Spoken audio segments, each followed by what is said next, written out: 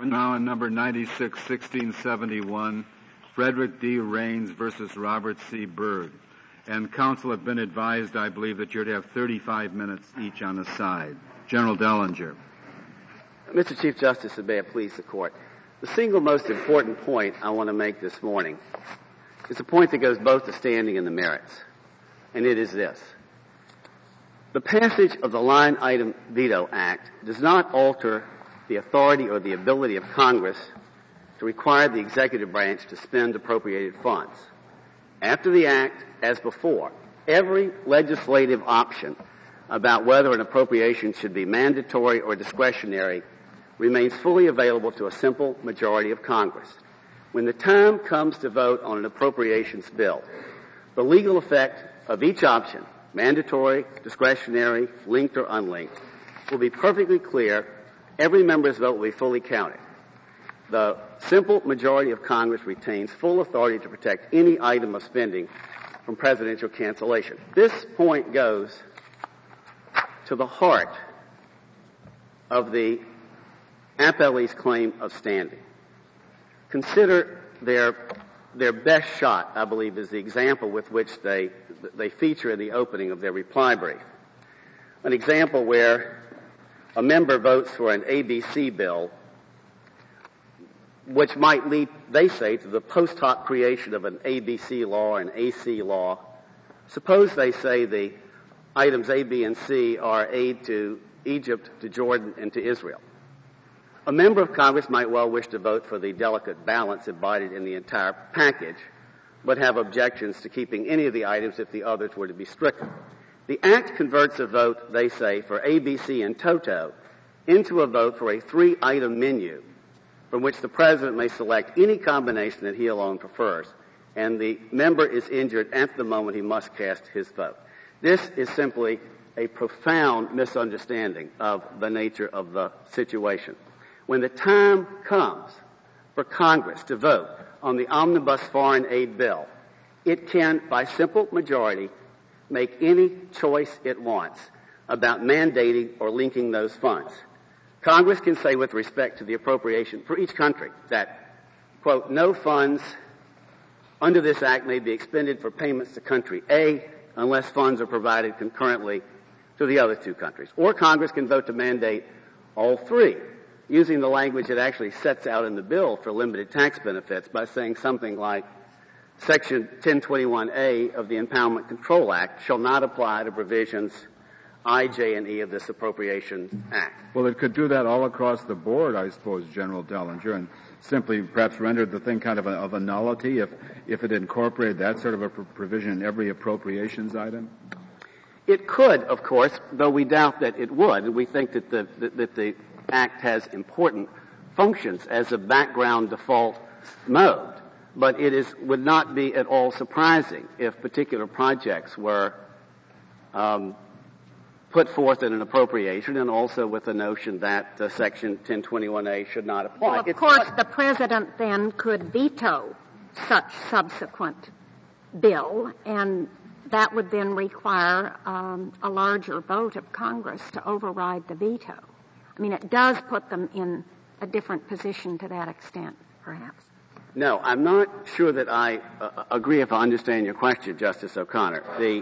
Well, suppose Congress decides later on that maybe some type of appropriation shouldn't be subject to this line item veto. So they include a passage in a subsequent bill saying that the Line Item Veto Act won't apply to a certain type of appropriation. That, of course, has to go to the President for signature.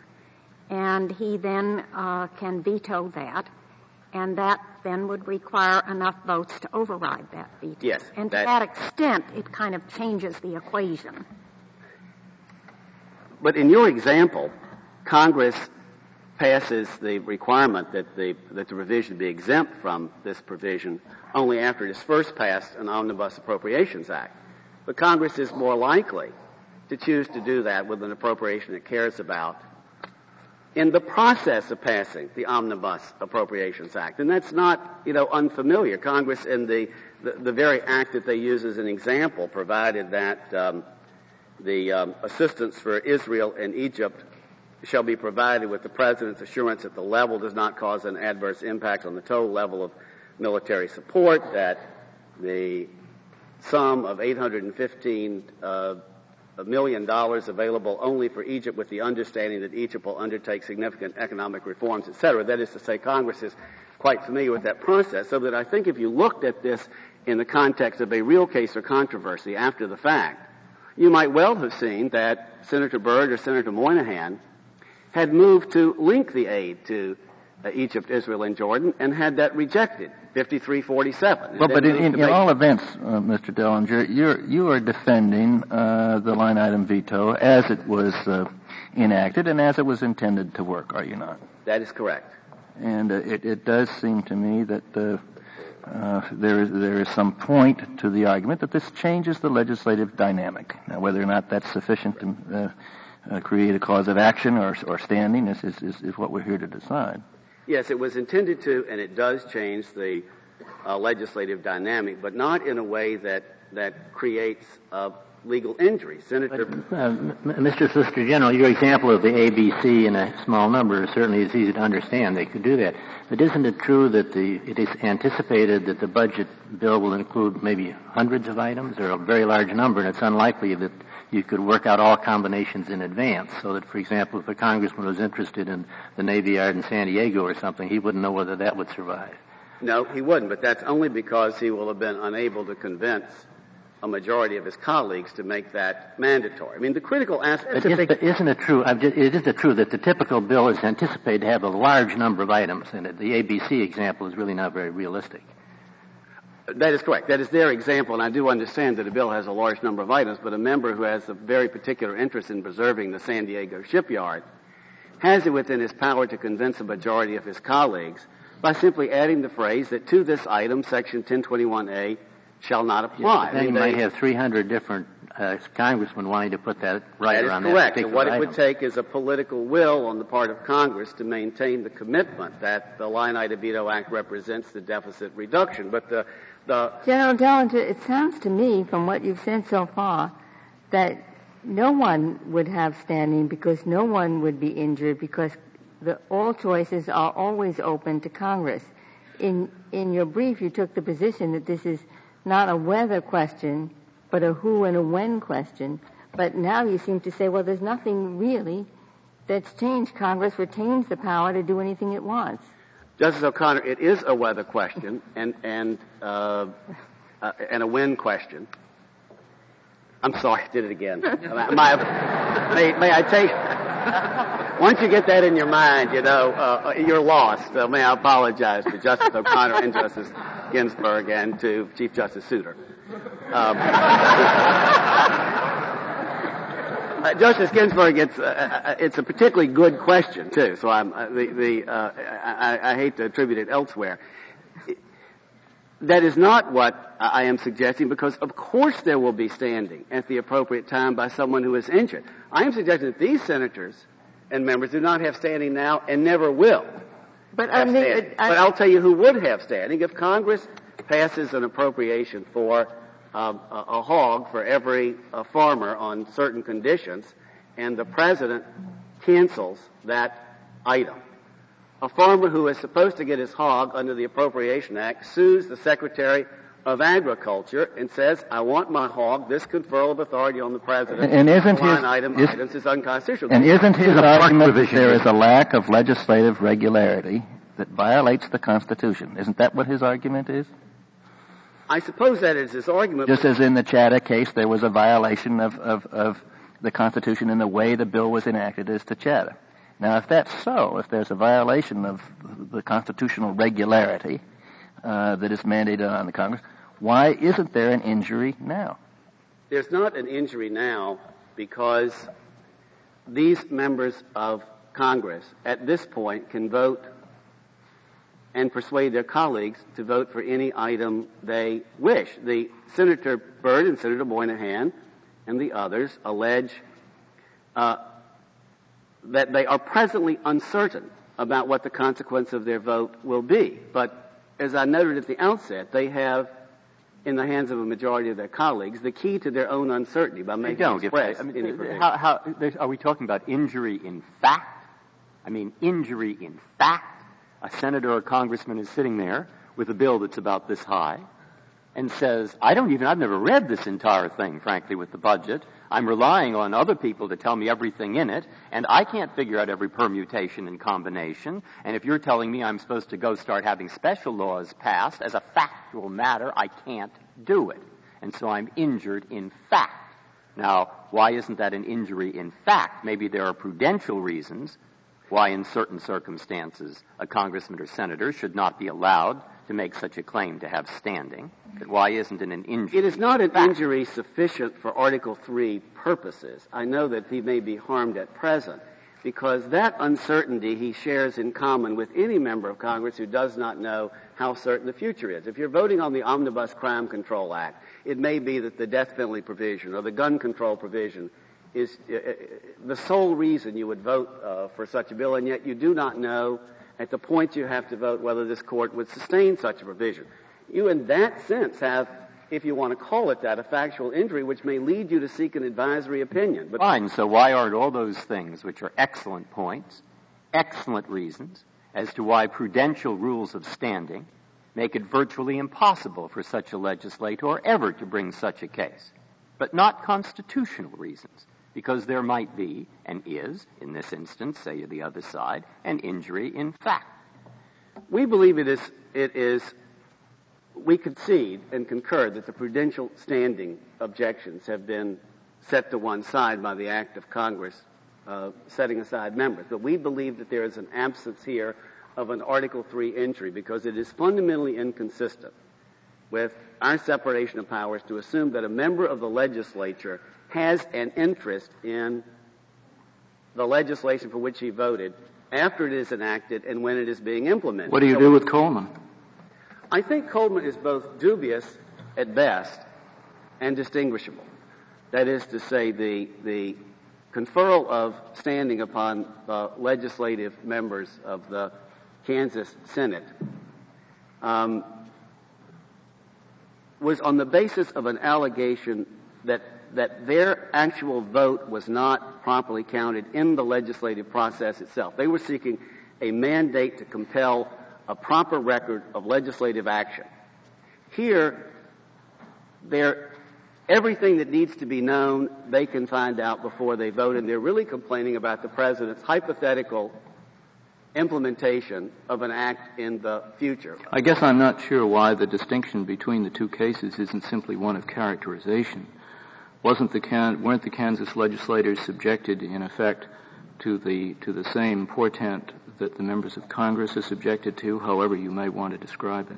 A majority of the Kansas legislature, which is already a difference, 21 of the 40 members brought that action, complaining that 20 of them had voted no, and that their vote had been erroneously recorded as approving the child labor amendment when they had in fact rejected. Now, there may be other prudential reasons for a court not to get involved in intra-legislative battle, but as the executive branch, we would not have a concern there and would recognize that may be an injury within the executive branch. I do think that the fact that the case was brought in state court when no one objected to Justice Frankfurter's assertion for 4 justices in dissent that no one would have disputed you could not have brought this in federal court at that time. No, but even apart from that, I mean, the fact is that on appeal, the standing requirement is exactly the same. So the fact that it began in a state court and the fact that no one objected up to a certain point still leaves the jurisdictional necessity of dealing with it. I think that Coleman is dubious and shows... But not for that reason. Not for that. I think it is dubious to consider that this is a justiciable controversy. I mean, in the wisdom of Article III's having this court... Did all of the judges weigh in on the standing question? With some of them didn't discuss it. Well, there was sort of a missing judge on one of the issues, the 9-justice court, and they were said to be equally divided on one of the issues. But 4 justices, including Justice Black, Justice Douglas, and Justice Frankfurter, joined a very strong opinion by Justice Frankfurter that made the basic point that it is not for this court to issue opinions. You know, and it was on the way to throwing the case out for want of because it was a political question. That's right. But the court did resolve important constitutional questions in Coleman against Miller, in a case that still isn't ripe to this day, which shows the benefits of adhering to Article 3. There still haven't been a... On the ripeness question, the very example that you gave, you said it's a ripeness question. Somebody eventually can sue. But who could sue if the president cancels the aid to, say, Jordan? Who could sue after the fact? Well, there may not be anyone who could sue, but that on that particular cases, there will certainly be people who can challenge the validity of giving the president, delegating to the president this cancellation authority, because the president will no doubt, or some president will, promptly cancel items where there are domestic U.S. citizens. Well, and if there is nobody, I suppose your response would be, then there's been nobody harmed and no harm done. And if there's nobody, so be it. This court does not sit to issue pronouncements about matters of but I just wanted to make sure that you were acknowledging that there would be many cases where no one would have standing. Justice Ginsburg, there should be some cancellations for which there would be no one who had standing. But do you also agree that ripeness really is not a concern for us at this point? Doesn't the statutory authorization take care of the prudential concern about ripeness? Not in the following sense. I think that there's not a genuine Article 3 case or controversy at this moment. I think what the... Okay, but that's different from ripeness. But in this sense, I think what the very able attorneys for the members of Congress have done is have taken two fundamental jurisdictional flaws, lack of standing and lack of ripeness, and merged them together in an alchemic process that produces the illusion of a case or controversy. I think if we had had an actual cancellation of aid to hog farmers, clearly a hog farmer could sue. But we would not at that point believe that a member of Congress could come into court and say, the president is not implementing this act in the way that I thought so. What if Congress passed a statute that said the senators from Iowa on hog farming matters shall have only a half a vote? Would they have standing to challenge that? I think so. We have no... You don't limit it to salary matters. We take no dispute. That is an internal matter in the legislature. But I think if you actually denied a member... So I guess the question here is whether there really is that kind of an injury to this legislature. You very forcefully argue no. We don't know at this point whether the president will ever exercise this kind of cancellation. I mean, it's something that could be politically costly to him, just as it's politically costly to Congress to do some of these things. That is correct, Mr. Chief Justice, and I think this would be much clearer to the court. I understand this is a prudential point, but the merits and indeed even the lack of standing of these member plaintiffs would be much clearer to the court after the fact. You might well have a case come before you where Senator Moynihan had voted to link all three provision, or where Senator Byrd had moved to make the Dellinger Center a mandatory item exempted from 1021 on the floor. You would have seen that he'd been able to make that motion, he'd been able to vote on it, and his only problem would have been his inability to persuade a majority of his colleagues to do so. The president's cancellation would come to you informed by the legislative record and all of the determinations that the president would make. Mr. General Dellinger, do you think ripeness is a matter just prudential, or does it have some sort of Article 3 component? Mr. Chief Justice, I believe it does have an Article 3 component when there is not yet an actual case or controversy. That is to say, even if a member was going to have standing after the president canceled his or her favorite project, Article 3 standing and an injury, my project is canceled, which we would dispute. They clearly would not have standing now to say that I'm worried that the president may cancel my favorite project, and I'm worried anticipatorily that I will not be able to convince a majority of my colleagues to make an exemption. But they're saying one more thing. Objecting to the cancellation is that there is an irregularity, an unconstitutional irregularity in the legislative process. And Mr. Morrison is going to tell us that exists now. And I would submit to you that to this extent you have to look, to resolve the standing question, Justice Kennedy, that you have to look at least this far at the merits of their allegation. It is impossible to resolve it without looking at it and saying, no, wait a minute. They vote for any provision they want to. They know exactly what they're voting on. If it's made mandatory, they know that. If it's made discretionary by the effect of the Line Item Veto Act, they know that. The President signs it. It fully complies with the presentment clause, as I take them to concede at page 39 of the brief that the President signs the whole appropriations, tax, or spending bill, and the whole bill becomes law the instant the President signs it. So you are saying the dynamic of the legislative process has not changed as of this point? I would not dispute that the dynamic of the legislative process has changed, but that is true whatever the background assumption is. If it's the Impoundment Control But I thought that was the injury that they're alleging, that they're bringing here. That is not a legal injury. The dynamic is changed because, Senator Byrd will tell you, he now has to persuade a majority of his colleagues if he wants to make sure that a bill, a provision he wants remains the law. And in case you think that I'm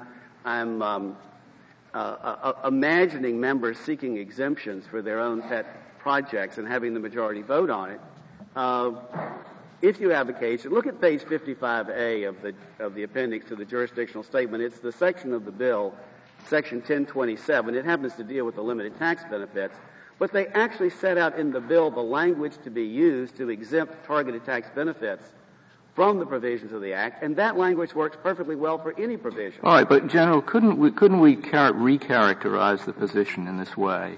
Not merely in a vague way that the dynamics have changed, which everybody agrees that they have, but by saying that as a result of this bill, unless Congress in, let's say, a given Appropriations Act agrees to exempt every single item in that act from the effect of this statute, which is highly unlikely, then when any given member votes on a bill with those provisions on it, he does not know, in the sense that he is traditionally known, what it is that he is voting on that will, depending on the vote, either become law or not become law. He does not simply have a bill in front of him which is going to be subject to in effect, an up or down determination. And that's something more than just dynamic, isn't it? Justice Souter, he does indeed know that the bill for which he votes is going to be subject to an up or down determination. But he does not know the combination of provisions which his up or down determination will either, in the old sense, require the President to act on up or down. That's gone. Nor does he know that when he votes on a lump sum appropriations bill. He has exactly the same uncertainty about how the President will do that. And we have had, I think this ignores a 200-year tradition in which all three branches have understood but the Lump Sum Appropriation Act simply does not give the President, in effect, a definitive power to eliminate a spending authority. Under this bill, under the act in question, once the President has acted, he can't unring the bell. Under a lump sum appropriation, he can unring the bell because he can change his mind in midstream. That is not always practically true, though I will admit the difference. But if you take a bill like the very first Defense Appropriations Act, passed in 1789, where Congress said the funds are authorized not to exceed X amount to defray the expenses of the Department of War. When a member votes for that, he knows he is voting for a bill where the President can choose to build ships or not build ships. In this case, it is true that the bill, as it finally passed, made the President's decision to cancel irrevocable. And the irony, I think, of this litigation is that the very steps that Congress took to make sure that the delegation was not excessive, that is, to cabin the President's discretion, to deal with what Senator Byrd has called the sword of Damocles problem. The President can hold out over members the possibility that he may cancel their project, or that he may, having canceled it, uncancel it if a member will be sufficiently favorable to executive branch prerogatives. These two provisions have the effect of limiting, cabining, and guiding the President's discretion by saying you have to make it at the outset of the appropriations period General Dellinger, within 5 days. I assume that none of these consequences to the legislator, the uncertainty about how to vote and the alteration of the dynamics and so forth, none of those things really occur if indeed the respondents are correct that the exercise of the power given to the president here, the cancellation, would be a violation of the Constitution as constituting an unlawful delegation of legislative power. So really all we're talking about is the uncertainty created by an unconstitutional statute or an unconstitutional provision in a statute. Isn't that right? I think that's right. I think that... Which I assume legislators often face. They have to decide whether to vote for a statute that has what they believe is an unconstitutional provision in it. The question is, do you have the courage of your constitutional convictions? And if they do, they suffer no injury. That is, if a member says, I am voting for this appropriations bill, I believe that the Center for the Study of the Senate will be authorization for my university will go forward. I believe that the cancellation will be a nullity, and that when the president of my university back home sues for the appropriation, it'll be speedily forthcoming, as this court will invalidate the cancellation. You can vote on that assumption, or you can vote on the assumption of the... May I ask on the question of timing, in my hypothetical example about giving the senator from Iowa half a vote, would he have to wait until the statute was passed before he'd have standing to challenge that rule? Or at least a bill was introduced, or could he just challenge it right away, saying you're diluting my vote? I would assume that, again, this is a matter in which the executive branch has no particular interest. I would assume that he could sue as soon as the rule was passed. I believe the Powell against McCormick... So what's the difference here in the question of timing? If this change does change the legislative process in a similar way, and I know you disagree, and I'm not sure it does, why can't they challenge it right away, those who are adversely affected by it? Again, I think the answer is that they have no legal injury because nothing has happened to them that has legal consequence. They're completely... That's irrespective of timing. With the majority of their colleagues. Now, I have to say... General Dellinger, you mentioned the Adam Clayton Powell case. Are you making a distinction based on a person or particular group being targeted for adverse action, as was true there, and would be true of the Iowans who were given only half a vote, as opposed to this situation where they treat themselves alike? There's no... That is correct. I think that is a valuable distinction. Let me say that my immediate executive branch clients would very much like to see this court get to the merits and hold that this delegation of authority not to spend money is constitutional. Well, on the merits, since you've had almost no time to address it, may I ask whether you think that this line item veto act gives any useful guidance or context for the president to exercise his veto? There are 3 general criteria, but they are so general that they appear to apply across the board to everything. And is that enough for an adequate delegation of Congress power? Yes, Justice O'Connor. I think they are fully adequate to supply the intelligible principle. Well, aren't they broader than anything we've ever held? No, I do not think that they are broader than the delegation to the Sentencing Commission to seek fairness and due equity, but moreover... Have another example? Well, I understand. Well, if I could persuade 8 justices, that would be enough. But you have to understand the difference in necessity. I'm sorry, you got public convenience and necessity. That certainly is broad. The Federal Communications Commission, thank you, is a very good example. But here you're talking about a matter that is within the president's normal control. The fact that the court emphasized in Loving, administering the budget as administrator-in-chief is the person to whom you're giving this. This act respects the congressional power of the purse in a very profound way. The framers did care that Congress controls spending, but they cared by setting a maximum. They said in Article 1, Section 9, that no money should be drawn from the Treasury, but in consequence of appropriations made by law.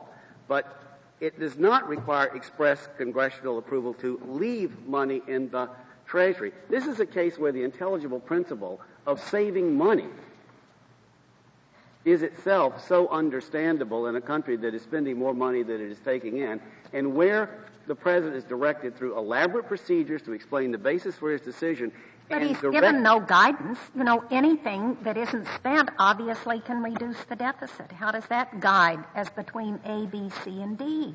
or that it be in the national interest. There is that a is very such real. There is a very well. The president may well gain guidance from the particular underlying statute that informs the appropriation. The National Park Act may give him a sense of where. What if Congress had gone further and not simply limited this to appropriations, but said under these same three standards, the president could cancel any provision of a bill that he didn't like? I think it would be quite different, and you would have a much greater need for a more concrete, intelligible principle if you were affecting private ordering, if you were affecting prior acts, if you were regulating. Well, not prior acts, but just current acts. Even for the future, I think the instruction, the intelligible principle is always in context. And here, all you're talking about is not spending money. No, well, you're not. You're also talking about the tax law. And so, assuming everything in your favor up to that point, what do we do about the fact that it says that the president can simply set aside a tax law, any tax law that affects fewer than a certain number of people? I mean, how is there a sufficient intelligible principle for that? And if that's no good, isn't the whole thing no good? Well, to answer the second question first, no. I mean, under the court's severability standards, that unless it is evident that the legislature would not have acted. Well, you might say, look, tax loopholes basically help richer people. Spending basically helps poorer people. And we don't know if Congress would have passed the one without the other. They have not made out that case at all, and I think that the targeted tax benefit part is quite minor. If you look at it carefully, there are very few things that qualify. A tax benefit for 3 taxpayers is not a limited tax benefit if they're the only ones in the industry, like the automotive industry. And Congress specifically we may never see a limited tax benefit if you look at how easy Congress has made it to list the ones that apply and to which it does not apply. There is always a baseline tax. This is not a matter where the president's going out creating tax liability without an underlying tax law. I'd like to reserve the remainder of my time. Very well, General Dellinger. Mr. Morrison, we'll hear from you.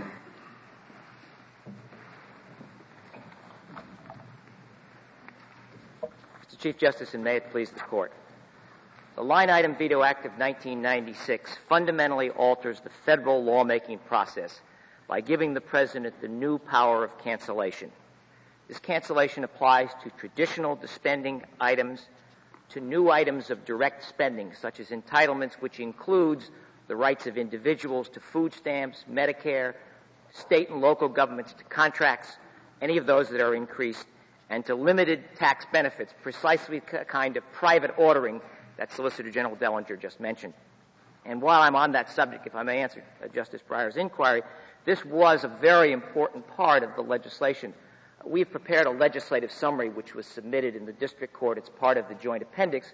At page 82, there is a description of how important it was, a summary of the testimony of a number of witnesses who expressed the view that the tax element was an important balance and that the votes were very close on the substitutes, and we believe it's quite evident in this case that if there had been no tax benefit provision in the bill, there would have been no bill.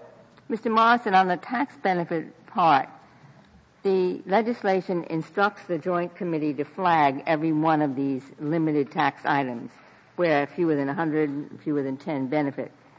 Is there anything just in that flagging requirement so that people could know what those tax measures are? Is there anything unconstitutional about that?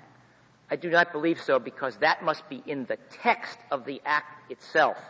That is, the Joint Committee identifies them, they go into the text of the Act, and if they are listed in the text of the Act, then those are the only limited tax benefits. Similarly, if the Joint Committee says there are no limited tax benefits, then the President may not cancel any. But if the Joint Committee does not state either way, then the President may use his normal tools of interpretation to decide whether any of the tax benefits conferred come within it. But I do not believe, and I thought about it long and hard, whether that's independently a constitutional defect. Mr. Morrison, before we get too deeply into the merits, can I ask you about the standing issue? I cannot think of a case in which an individual federal officer in 200 years has brought suit claiming a a derogation of his powers as a federal officer? I'm trying to understand how far the principle you're asking us to adopt would go. What about a district court judge who, in a lawsuit, in order to preserve the school system that he's decreed in order to eliminate segregation, imposes a tax? He is reversed by the Court of Appeals. The Court of Appeals says he has no power to impose a tax. The losing party does not appeal. Does the district judge have a cause of action? No, Your Honor. Against the Court of Appeals for taking away his power to impose a tax? No, Your Honor. Why not? Because he has not been injured in any ongoing way. His decision has been rejected. And if all we were seeking here was a decision saying to the court that a matter on which I voted for as a member of Congress, suppose I voted for against the flag-burning amendment, and it passed, I would not have an opportunity to go to court to object to the substance.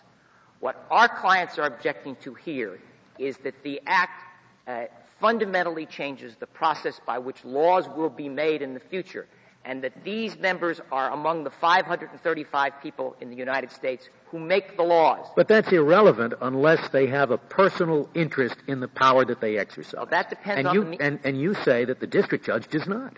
That depends on the meaning of the word personal interest in your hypothetical. Mm-hmm. I believe that the Constitution gives members of Congress the right to vote, and that to that extent it is as much a personal interest here as was Adam Clayton's interest personal when he was deprived of his seat in Congress. All of the things that the Constitution gives a right to are not necessarily enforceable in court. The Constitution also gives members of Congress the right to be admitted to Congress if they're qualified. But it's very clear that we don't pass upon that. That's because it's not because of standing, Your Honor. It's because it's textually committed to another branch. Those are two different questions. Part of what Your Honor was suggesting about the federal officer has to do with an underlying theme in the Solicitor General's position, which is separation of powers, that it's somehow inappropriate for legislators to be coming into court, both for reasons of the courts usurping the business of the political branches, and second, because of a fear of some floodgates. We have a different situation here than in almost any case that the congressional standing has come up in before, and that is the situation where we have an express judicial review provision put in by the Congress, signed into law by the President. So the prudential considerations are such that where we ought to be concerned about separation of powers, we can say to ourselves that the political branches have said that this is an appropriate use of the judicial forum. But standing is an Article III proposition. It certainly is, Your Honor, and I agree. But to the extent that there are prudential separation of powers considerations, as Justice Scalia suggested, I'm suggesting that one of the elements of the judicial review provision is that it limits both the possibility of unjust usurpation and excess use of the courts. Do you agree that rightness is a factor that goes into the Article III calculus? I do. But I would say, Your Honor, that this case is as ripe as a case like Buckley against Vallejo, in which there was a very comparable judicial review provision to the one here. And the challenge was a separation of powers challenge to the composition of the Federal Election Commission.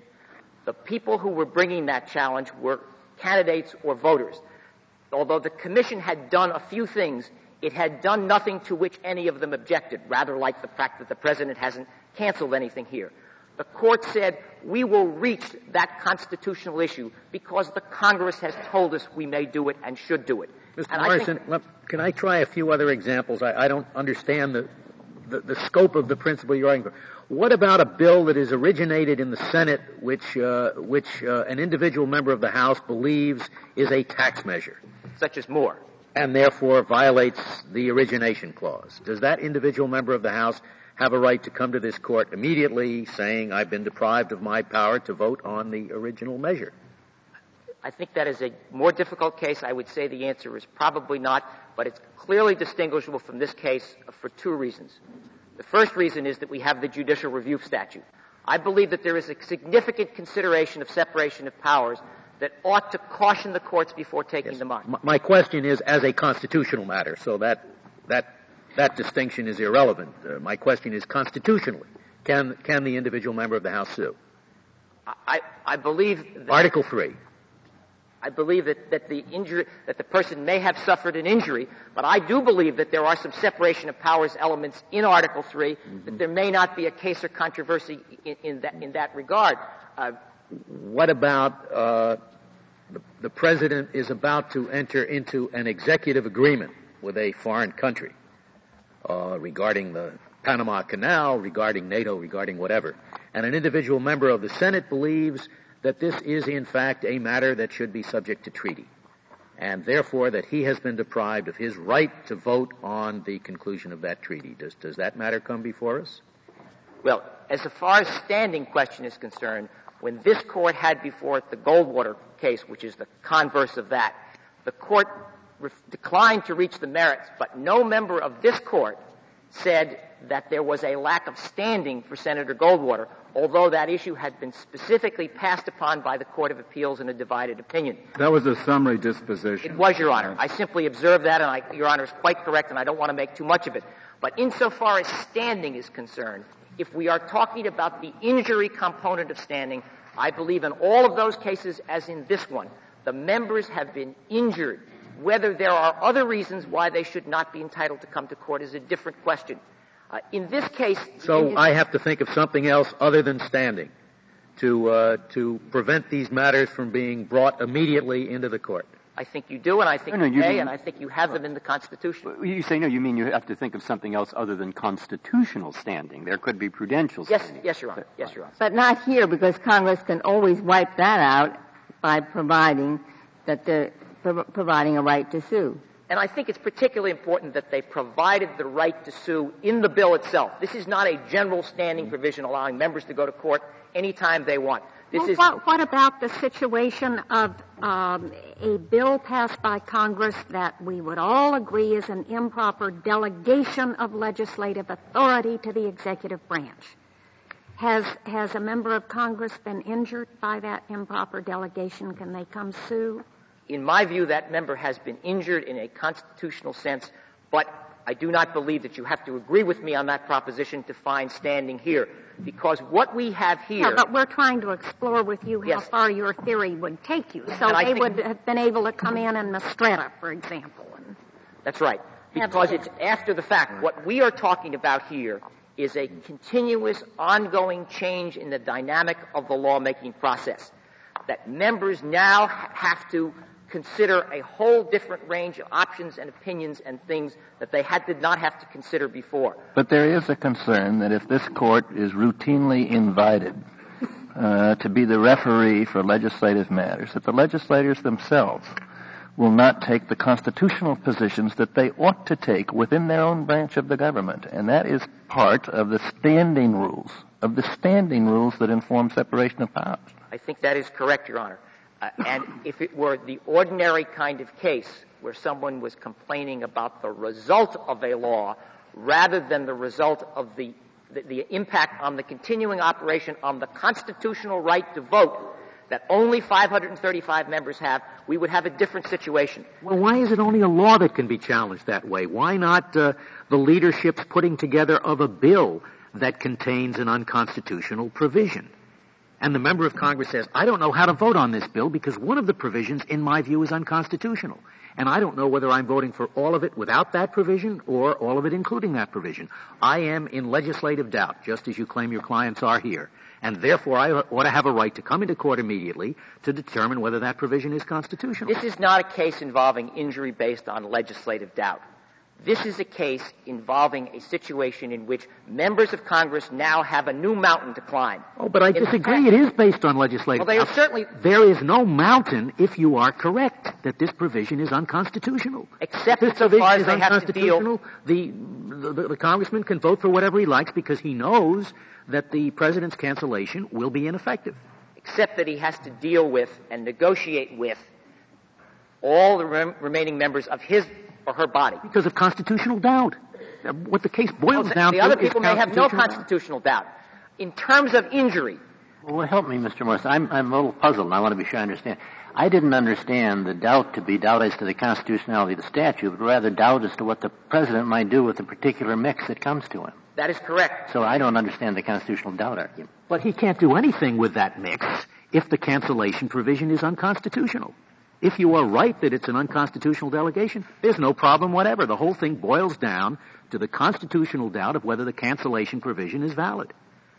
It can also affect bills that the President may choose, for whatever reason, not to exercise his power of cancellation over.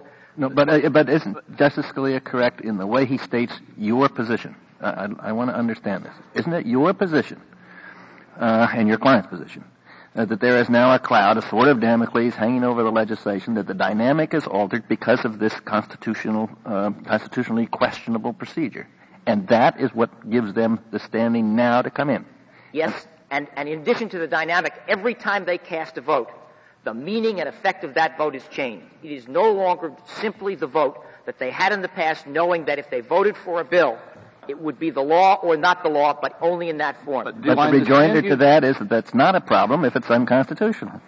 That is correct. If it's only if in fact the constitutionality is determined on the very first bill that comes up there. Well, because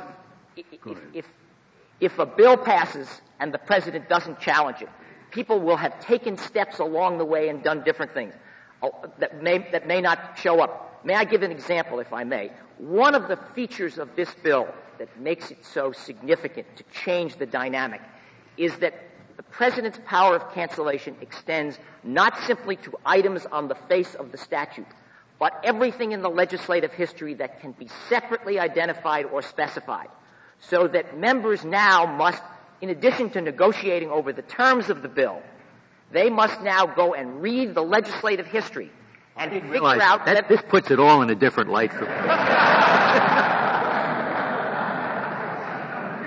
Mr. Morrison, how does that differ from, suppose Congress had said, instead of having this fancy arrangement, the expenditures in all the categories that are designated, that expenditures of that nature must be covered, must be enrolled as a separate bill. Would there be any problem with that? And wouldn't that cause the same difficulty? Let me be very clear about the concept of separate enrollment, because I do not believe the Solicitor General's brief is as clear as it might be on this.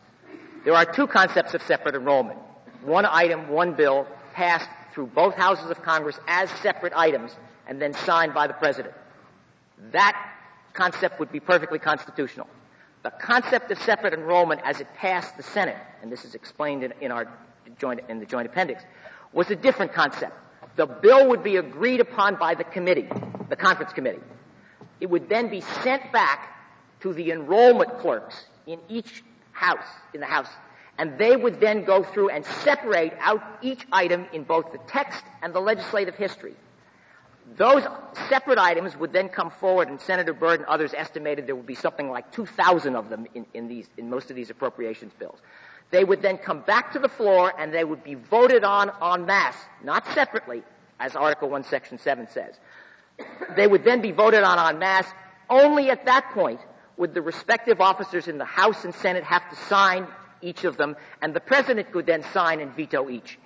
In our view, that is just as unconstitutional as this bill, and indeed, Mr. Dellinger testified before the Senate. He believed that that was unconstitutional as well, because the bill that has passed the Congress is not what is being presented to the President. It is a violation of the presentment clause.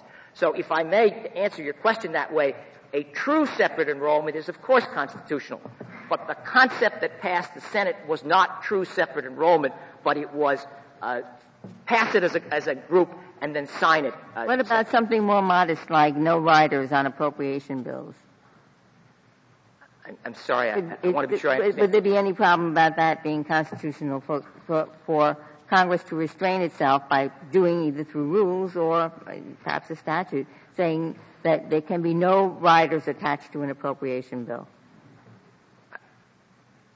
I don't know how that could be enforced, but and without having thought about it more, I think it would probably be.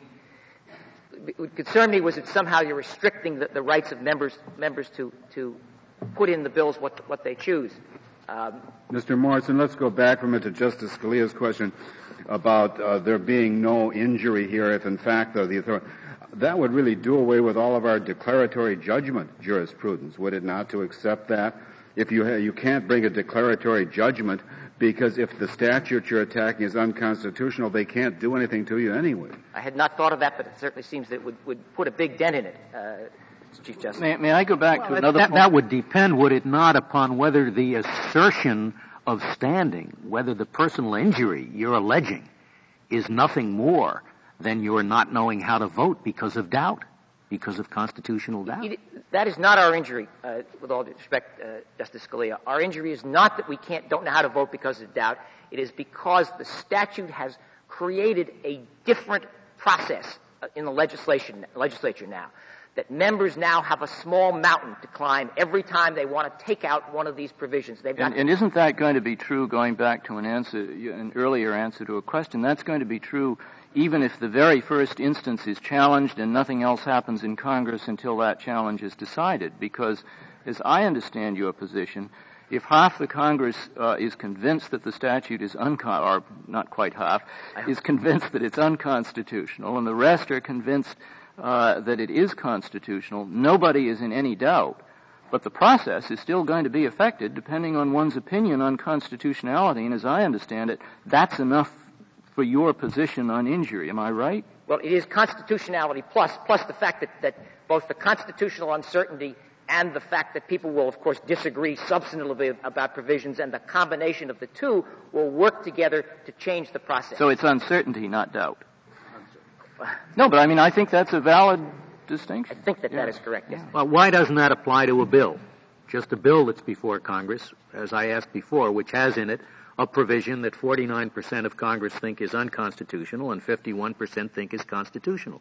Doesn't that uncertainty, doubt, whatever you want to call it, doesn't that affect the legislative process? And shouldn't they all be able to come here and get us to resolve that uncertainty so they could get about the business of legislating?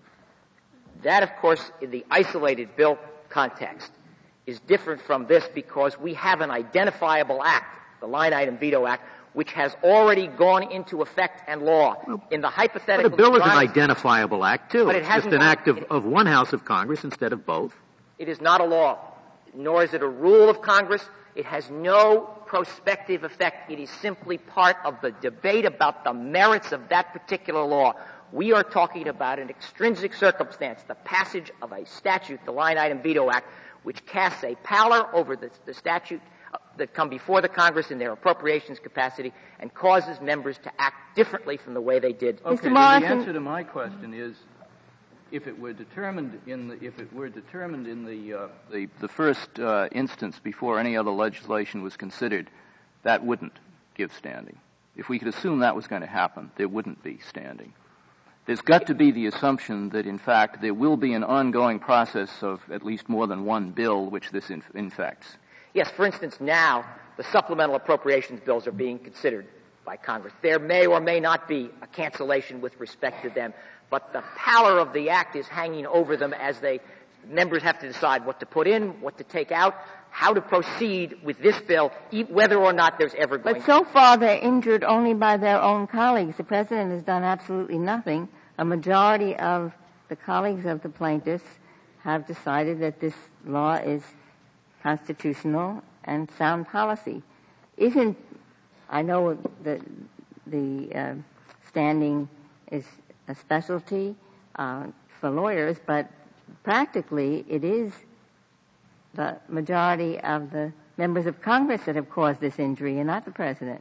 If this were a case in which the President of the United States said, I don't know why you gave me this power, I'm not going to use it, we'd be in a different situation with respect to prudential aspects of ripeness.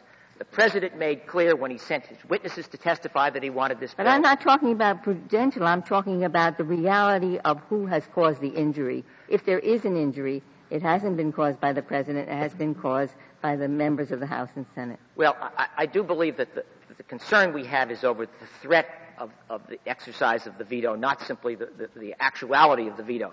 Well, and isn't also the answer is that the President signed the Line Item Veto Act, and that is now a law that regulates the legislative process. It certainly does, but in addition, the defendants we have here, Defendant Raines is, of course, the President's chief advisor on budgetary matters. Defendant Rubin is the tax matters, and that surely they will participate with the president in the process by which decisions are made or threatened to be made on the line item veto.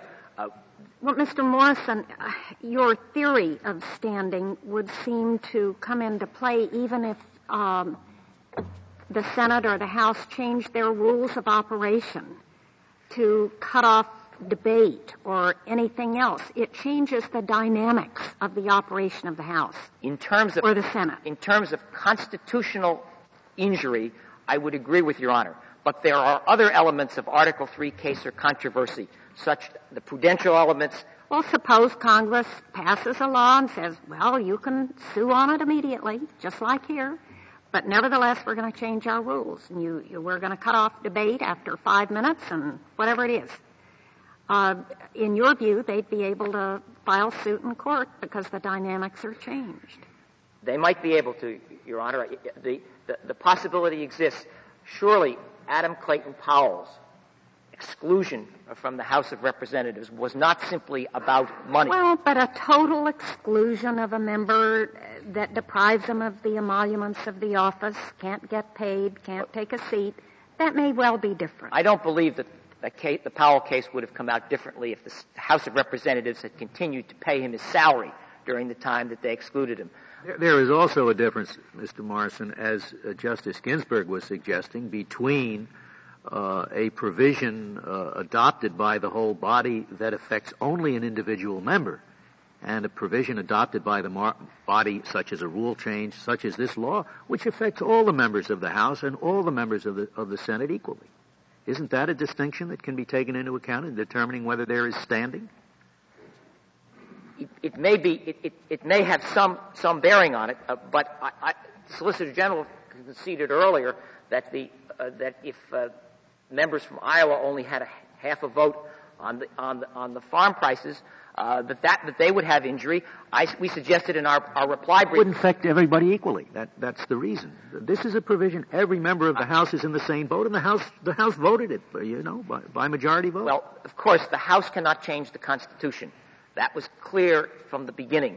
But the distinction between the Adam Clayton Powell case, which you brought up in your brief, and the half a vote for the Iowans.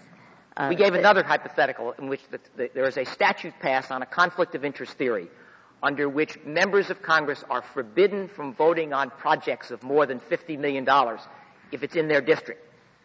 And a member wants to go to court and says, I have been injured because I can no longer vote on it. Every member has a district.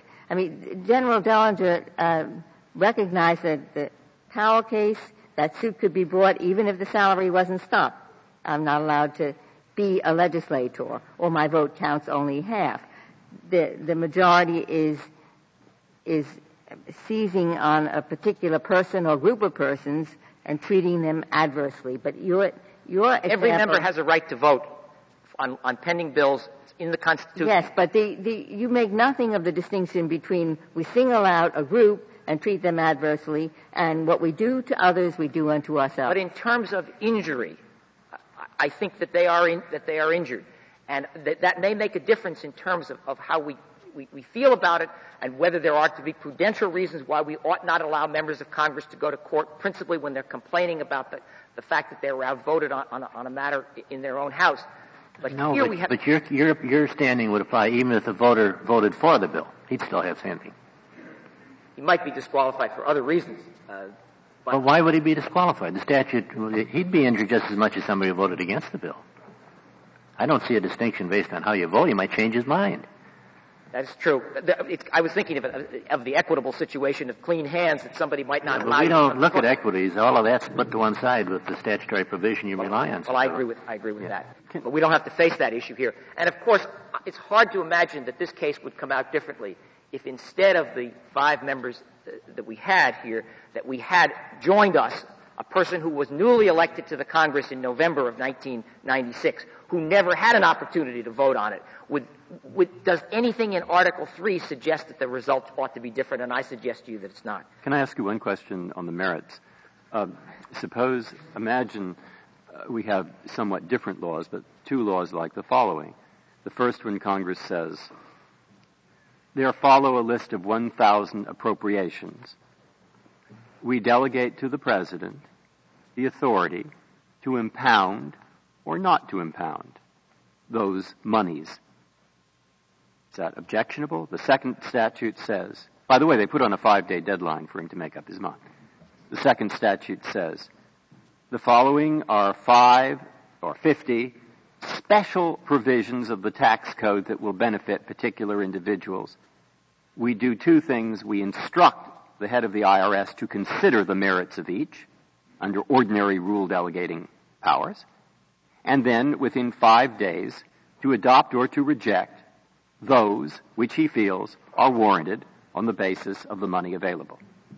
Now, what would the constitutional objection be to either of those bills, and why aren't they this?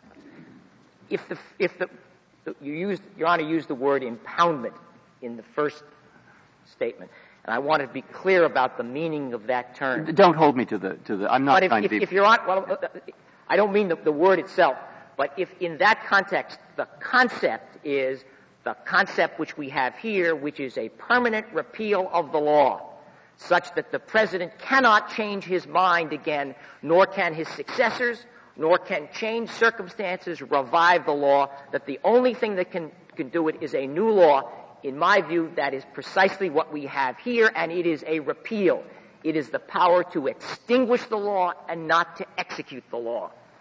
Now, in the second situation, it was a little harder for me to understand what the rejection was. If it is the same kind of provision, the same kind of permanent change off or on, it is the same kind of law-making, not law executing that we have here in the line item. It wouldn't be surprising. I mean, maybe it is. They don't normally do it. But it wouldn't be surprising for Congress to say to the head of the IRS, we direct you to consider the 5 following measures. Consider whether or not you want to enact a rule that will turn them into law. Decide, yes or no. Well, they surely have the constitutional authority to ask the IRS yes. as part of its interstitial lawmaking yes. authority. And then they say, by the way, you have to say yes or no within 5 days. And by the way, unless you actually say no, it's yes. But then it doesn't, if it leaves the statute intact, unlike this one, where for all practical purposes, these provisions are gone upon cancellation. If it leaves the statute intact, that's one thing. But what we have here is a permanent change in the law, as if the pages were being cut out of the United States Code. The statute says that these provisions shall have no further legal force and effect. The words repeal and veto were repeatedly used in the legislative history. The Congress sought to enact a line item veto, and that is what they did here. There's a similar result with some of those statutes that gave the president authority to cease foreign aid when a certain event should occur, or, in virtually every one of those cases, I believe every one, that we have been able to discover or pointed to, the president could change his mind again. If the situation changed, the words used were suspension rather than cancellation. The notion of administering the law rather than permanently changing the law. And we believe that every one of those cases, including the lump sum... That's true of the agricultural statute they cite in their reply brief. I think I remember reading that saying that statute is totally put an end. Am I right or wrong about that? Yes, it was based upon a narrow set of circumstances. That statute, by the way, was enacted in 1933, and it continues in effect today. I find that relative little precedent in terms of what kind of thing we have here. Well, is it strictly the 5 days? I mean, I don't know why 20 years... No, it's not strictly the 5 days. Okay. So that a statute that said, whenever the president decides to terminate this program, he may do so, period, and that's the end of it, that would be unconstitutional, too? If that is all that it said, and that it was permanently terminated, that right. he could not revive it again, right. that to us is law-making rather than law-executing. But we can envision a... I think it's worse that he should be able to repeal it and reenact it, repeal it and reenact it. You think you It's not worse or better, Your Honor. Even greater power. That is not the test, I believe. I believe the test is whether under the Constitution he is engaging in Article II activities, carrying out the laws, or whether he's engaging in Article I activities, making the law.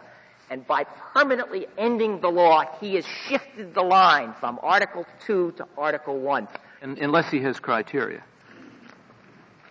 It is possible that he is no longer, that if he's permanently terminating, there are circumstances in which even though it becomes legally reversible, that it might be considered, at least on an individual basis, carrying out the law. I don't understand that. You can give him criteria for terminating the law? He can terminate the law so long as he has criteria? I don't understand that. Well, there have been some laws in which the president's power as a practical matter terminates at a given time. He's told he has to do something, and he carries out the law in that particular fashion. I would not want to say that there is no law that I can think of in which a president could not be given the authority to say that at this point that the law may be terminated, because he would be ending the execution of the law. But the theory is that he wouldn't be terminating the law. The theory there would be that the law had a termination point upon the making of a finding, and yes. Isn't that where you? It is legislating in contingency, as the court has referred to it in several cases, in which the termination process is part of the law itself. Here, the president has the unfettered power to decide whether to cancel anything or not, and if so, how much. He is not mandated to save a single nickel under this program if he chooses not to do so. But once you acknowledge the legitimacy of these other statutes, all we're really arguing about is an excessive delegation question, not at all. We don't believe so for the reasons set forth in my brief. I see my time is up. Thank you. Thank you, Mr. Morrison. General Dellinger, you have 2 minutes remaining. Mr. Chief Justice, Justice Kennedy raised a question about irregularity in the legislative process as being an allegation that would give rise to standing. I want to note that the defendants in this case are the Secretary of the Treasury and the Director of OMB. If we don't believe there was any defect in the internal procedures because the members' votes are counted and the bill is presented to the President and any complaints about what the President does thereafter. But if there were an actual deprivation of the right to vote, the appropriate suit would be against, I would assume, someone in the legislative branch. It is not the case that when the President exercises his discretion to cancel in order to carry out deficit reduction, that the provision has no legal force in effect. What the statute actually says is that the budget authority has no legal force or effect. The provision continues to define the amount of money that for Graham-Rudman and pay-as-you-go purposes and sequestration purposes, the amount of allowable spending is reduced. Here you have a restriction of the President's delegated authority to cover 1/3 of the budget only for a period of 8 years, where he may draw upon the entire expertise of the executive branch in making a conclusion that it is better to allocate some money exclusively to deficit reduction. We believe that broad congressional and executive consensus should be sustained. Thank you. Thank you, General Dellinger. The case is submitted.